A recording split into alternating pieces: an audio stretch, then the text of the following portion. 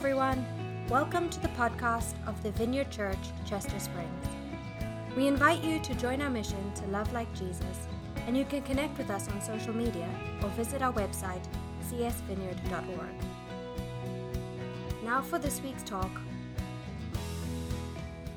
If you would like to stand with me so we can read God's Word from John 10, verses 11 to 18.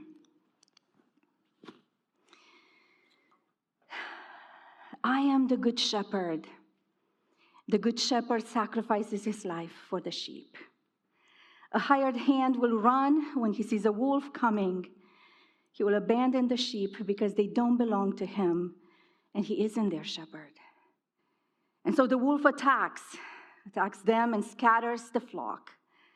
The hired hand runs away because he's working only for the money, doesn't really care about the sheep. I am the good shepherd. I know my own sheep, and they know me, just as my Father knows me, and I know the Father. So I sacrifice my life for the sheep. I have other sheep too that are not in this sheepfold. I must bring them also. They will listen to my voice, and there will be one flock with one shepherd. The Father loves me because I sacrifice my life so I may take it back again. No one can take my life from me. I sacrifice it voluntarily. But I have the authority to lay it down when I want to, and also to take it up again. For this is what my Father has commanded. Amen. Father, we bless you and we thank you for your presence here. Father, we know that you want to speak. You are a God who is not silent, who is not deaf, who is not mute. So speak, Holy Spirit. In my weakness, Lord, be my strength. Lord, increase in this place. And may you be glorified for everything that we do here today. In Jesus' name, amen. Please take your seats.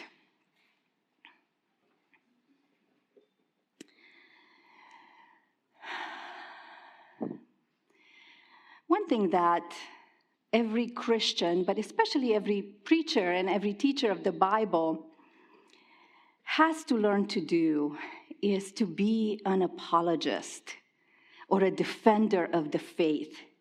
And we all need to know what we believe about God and why we believe what we believe. Only that it's hard to be an apologist in front of people who believe 100% like you. Here in America, you have a saying, preaching to the choir. And we're preaching to people who already know and already agree with us about God. And yet, there is no greater truth that must be known than the truth about God. And there is no reality and there is no knowledge more important than the knowledge and the reality of God. In the beginning, God created the heavens and the earth. The universe that we live in began with God. The fear of God is the beginning of wisdom. Wisdom begins with God. Eternal life is this, the Bible says, to know you, the only true God, and your Son, Jesus Christ, whom you sent. Eternal life is from God. Everything begins with God. That's why this is the most important subject that can be addressed and meditated upon, the subject of God. And Satan, who knows that his end is near, who knows that God is not dead, and that this is the most crucial information for the destiny of humanity. He tries to either diminish it from the people's minds as something irrelevant to their lives, or convince them that God is nothing but a crutch that was invented by weak people.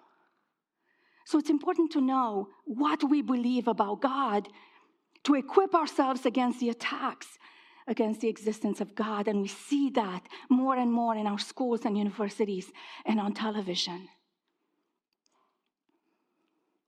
Every time I'm given the opportunity to speak here at our church, I always tell you some stories about where I come from.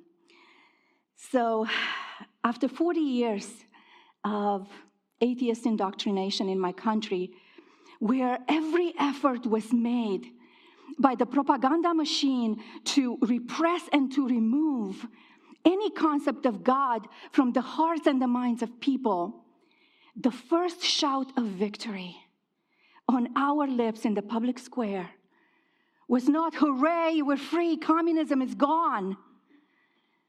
But our first reaction when communism fell, and I was there, I did not see it on television, I did not read it in a newspaper, I was there in the public square, and the first reaction when communism fell was to shout, God exists. God exists. After 40 years of brainwashing, when the yoke was finally broken from our backs, and when the shackles finally fell from our hands and feet and the muzzle was removed from our mouths, the first expression of freedom was to acknowledge the existence of God. And the same thing happened in other communist countries after decades of atheist indoctrination taken to the extreme, where the most perverse methods of brainwashing were used: brute force, concentration camps, terror, massacre. No other nations on this earth were hungrier for God as the nations where we were told that God did not exist. Masses of people went to hear the gospel preached publicly after the overthrow and savor the words of the gospel. They couldn't get enough of God. And I remember new churches had to be started, and we had to rent space in theaters and in cinemas because there was no more room in our churches. The existence of God is written in the very fiber and the very DNA of our being, and no amount of brainwashing or indoctrination classes can erase the truth from the human soul that God exists. So today I will not talk about the existence of God because I will be preaching to the choir. The question, does God exist, is not as important. In fact, it's almost foolish because our hearts and our conscience and our world around us tell us that God exists. The better question that needs to be asked and needs to be answered is, if God exists, how is this God? What is his nature? What is his character? And does he care about me, a speck on the map of the universe? And does he have a plan for my life? For thousands of years, people have wondered not if God existed. That's a modern question. But people wondered, how is this God? Can I reach him? Can I know him? Does he care about me? These are the questions to which we must find answers. That's why the most extraordinary subject that pushes our minds to its limits, as Spurgeon said, is the subject of God. And this God, who lives in unapproachable light, who speaks as is accomplished, who commands, and what he commands comes into being, looked upon the expanse of this universe that he created with hundreds of billions of stars and millions of solar systems and galaxies and with their planets. And for reasons that we will never fully understand, he chose the planet called dirt, mud, earth, to be the planet where the most incredible drama will take place, a play between justice and mercy, good and evil, obedience and rebellion, love and hate. This little patch in this vast universe is the place where God chose the greatest love story to unfold when he said, I want to make for myself sons and daughters who will inherit everything that I created. And God, who lives outside of time and space, removes this epistemic distance, this chasm that could never be crossed between himself and us, and draws back the curtain and reveals himself to us so we could emerge from our ignorance and we can discover who he is and find answers for the most burning questions that we have in our hearts about the heart of God and about the character of God. And one way that God removed that veil and revealed himself to us is through the words of Scripture. And the Bible says that two fundamental things about the nature and the character of God. And the first one is that God is holy. God is holy. We sang about the holiness of God. And the second thing that the Bible says about God is that God is love. Two polar opposites, two paradoxes. God is holy. God is a consuming fire, the Bible says. He's not a simple spectator who looks indifferent at what happens in his creation. He gave laws that he expects to be obeyed and his words that he expects to be followed. And he's holy, that he cannot even look upon sin without punishing it. God's holiness, it's one of the most evident character traits of God. When Moses is at Mount Horeb, from a burning bush, he hears a voice, Moses, take off your sandals because the ground upon which you stand is holy. And the first thing that Moses learns about God is that God is holy. And God's holiness will consume him alive if he came any closer. God's most striking characteristic is his holiness. Prophet Isaiah, in Isaiah 6, writes, in the year that King Uzziah died, I saw the Lord sitting upon the throne, high and lifted up, and the train of his robe filled the temple. And above him stood seraphim. Each had 6 wings, and with 2 wings they covered their face, and with 2 they covered their feet, and with 2 they flew. The glory of God was so blinding in the throne room of God that they had to cover their faces.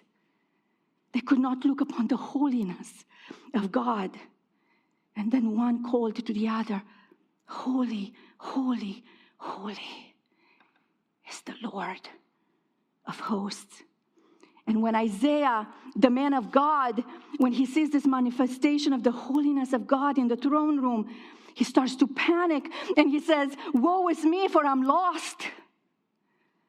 I'm a man of unclean lips, and I live among a people of unclean lips. My eyes have seen the King, the Lord of angel armies, the holiness of God, the holiness of God. And if there's something that needs to be recovered in this generation, it is awe for the God of the Bible. And if we think that in the New Testament God eases up about his holiness, we need to look at the book of Revelation. John, the beloved disciple of Jesus, who spent 3.5 years with Jesus, he ate with him and traveled with him and talked to him and laughed with him. 80 years later, after he served Jesus his entire life, 80 years later, he sees Jesus, his friend, in a vision.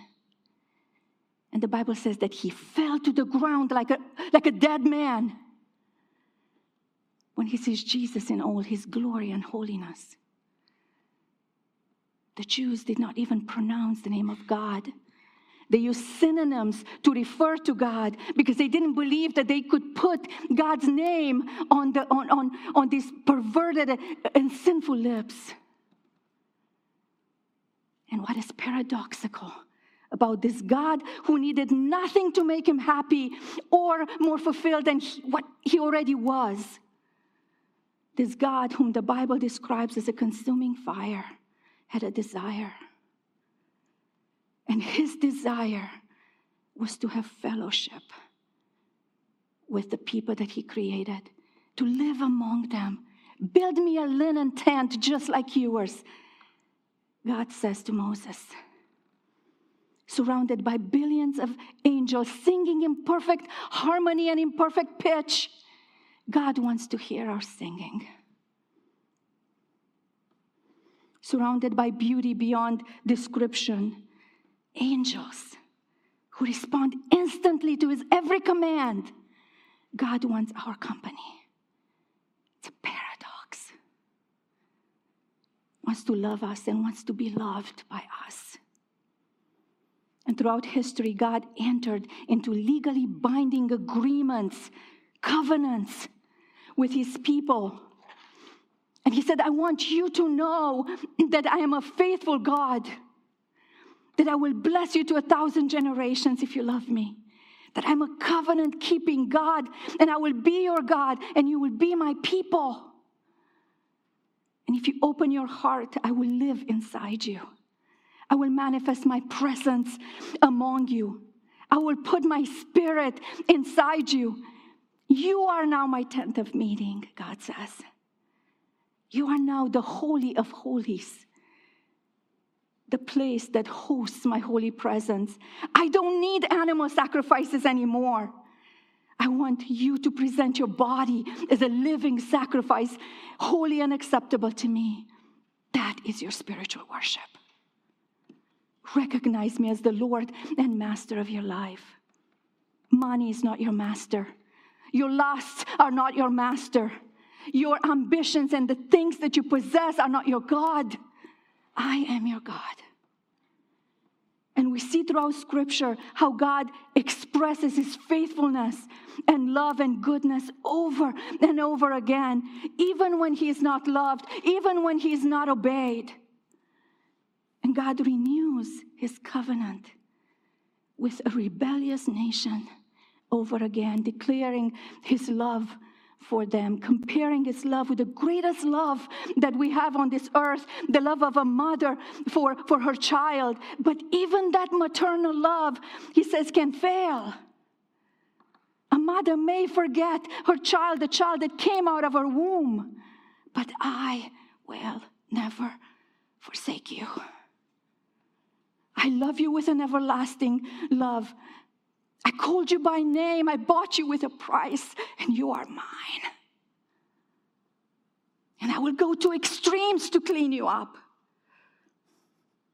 to rescue you, to gain your love. My goodness and my mercy, he says, shall follow you all the days of your life.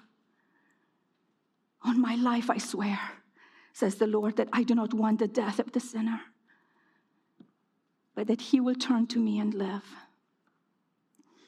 This is what we find in the heart of God. Holiness, yes, but also a love that compels him to go to extremes, to be with us, to rescue us, to court us, to stand at our door and knock, saying, will you open? Will you give me the place of honor in your life? I want to show you the plans that I have for you that will blow your mind. And when this life is over, I will welcome you into my highest heaven and give you eternal life. I give you dominion over my galaxies and universes that I created to rule and to reign with my Son, Jesus Christ.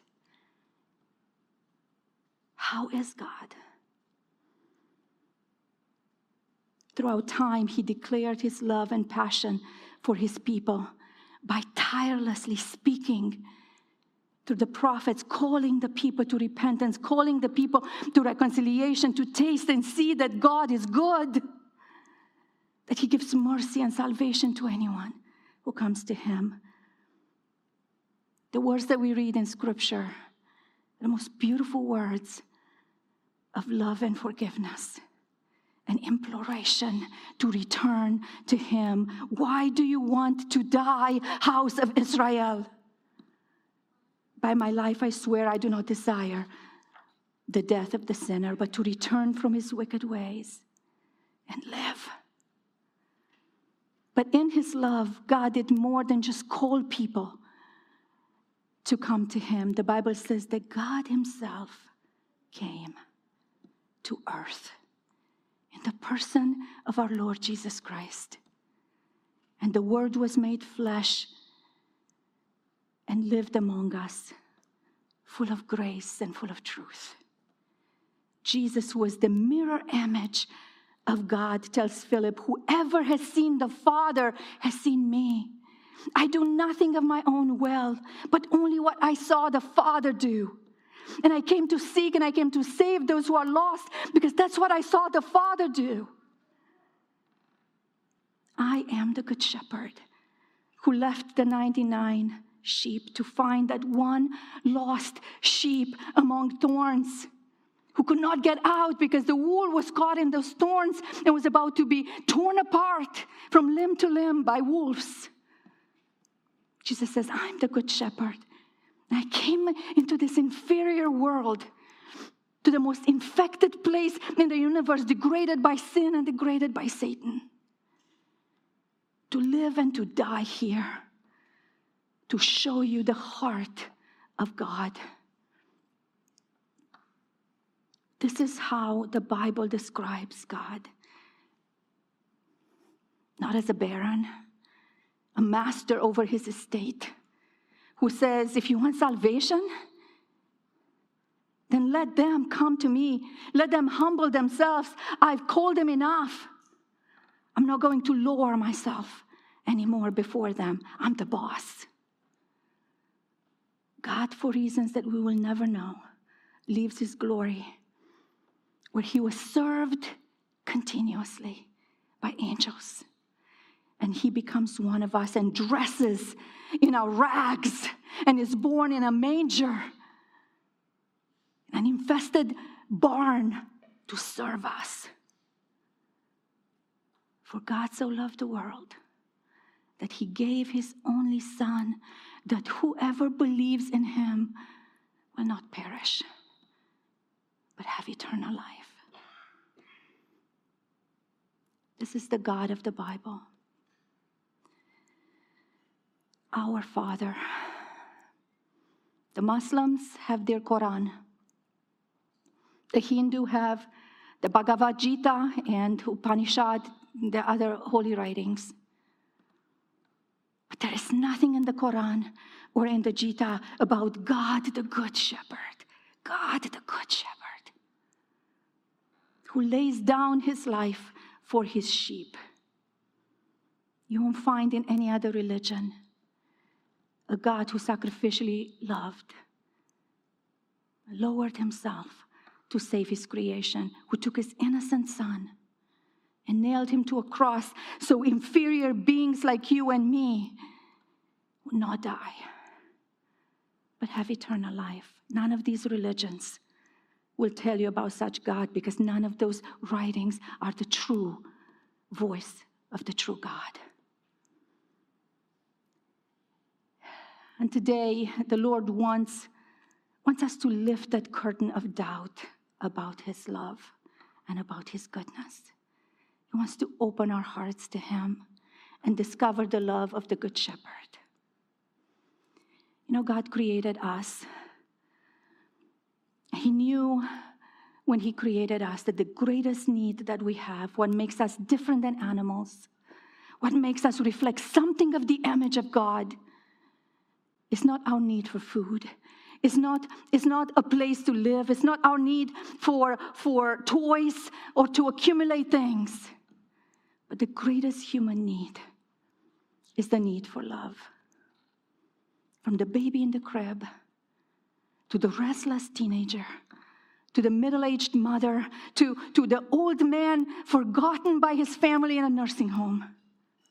Everyone has the same deep, deep need, which cannot be replaced by anything else. The need to be loved. God exists. And the greatest cry of God's heart is, I love you with an everlasting love.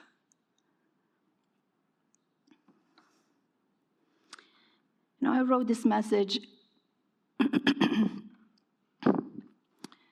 because a few weeks ago, I was having my devotion, or so I thought. But I was actually just sitting there, remembering all the bad things from my past. And I was wallowing in those memories. Have you ever done that? Just wallow in that. And in the midst of that wallowing, I heard the Lord say, do you really believe that I'm good? I know that you love me. I know that you would die for me if I asked you to. I know that. But when you look back on your life and you remember all the pain that you went through, and you remember the non-glamorous things and parts, do you believe that despite your pain, I am fundamentally a good God? And I knew that theoretically, I believed that. But did I believe that God was good, even when bad things happened to me? And the more I thought, the more I realized that in each situation, in each bad situation, as painful as it was, I could pinpoint to the goodness of God that carried me through, that showed me that door of escape when I was in a temptation, or reminded me of a verse, or reminded me of a song that helped me overcome whatever I was going through. That was the goodness of God. In a world that is fallen, in a world that is broken, in a world that is inclined only towards sin, where injustices happen almost on a daily basis, God's nature has not changed. And one day he will right all the wrongs. But until then, he promises that he is with us, and that his goodness and mercy and love will chase us and will keep on chasing us all the days of our life. Though the mountains be shaken and the hills be removed, yet my unfailing love, the Bible says, will not be shaken, nor will my covenant of peace be removed, says the Lord, who has mercy on you.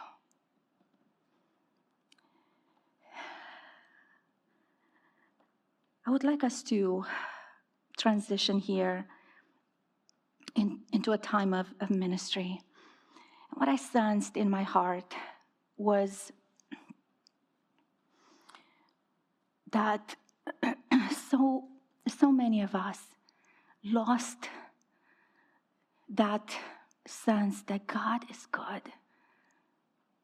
that God loves us. And we live in a loneliness that God never intended us to live in. And I believe God wants to restore that relationship with us, where he is the good shepherd. He is the good shepherd that will never leave you, not forsake you. So as I was praying, I was sensing that there are some of you, maybe some who are watching or some here, you go to bed crying. And you need to be reminded about the goodness of God.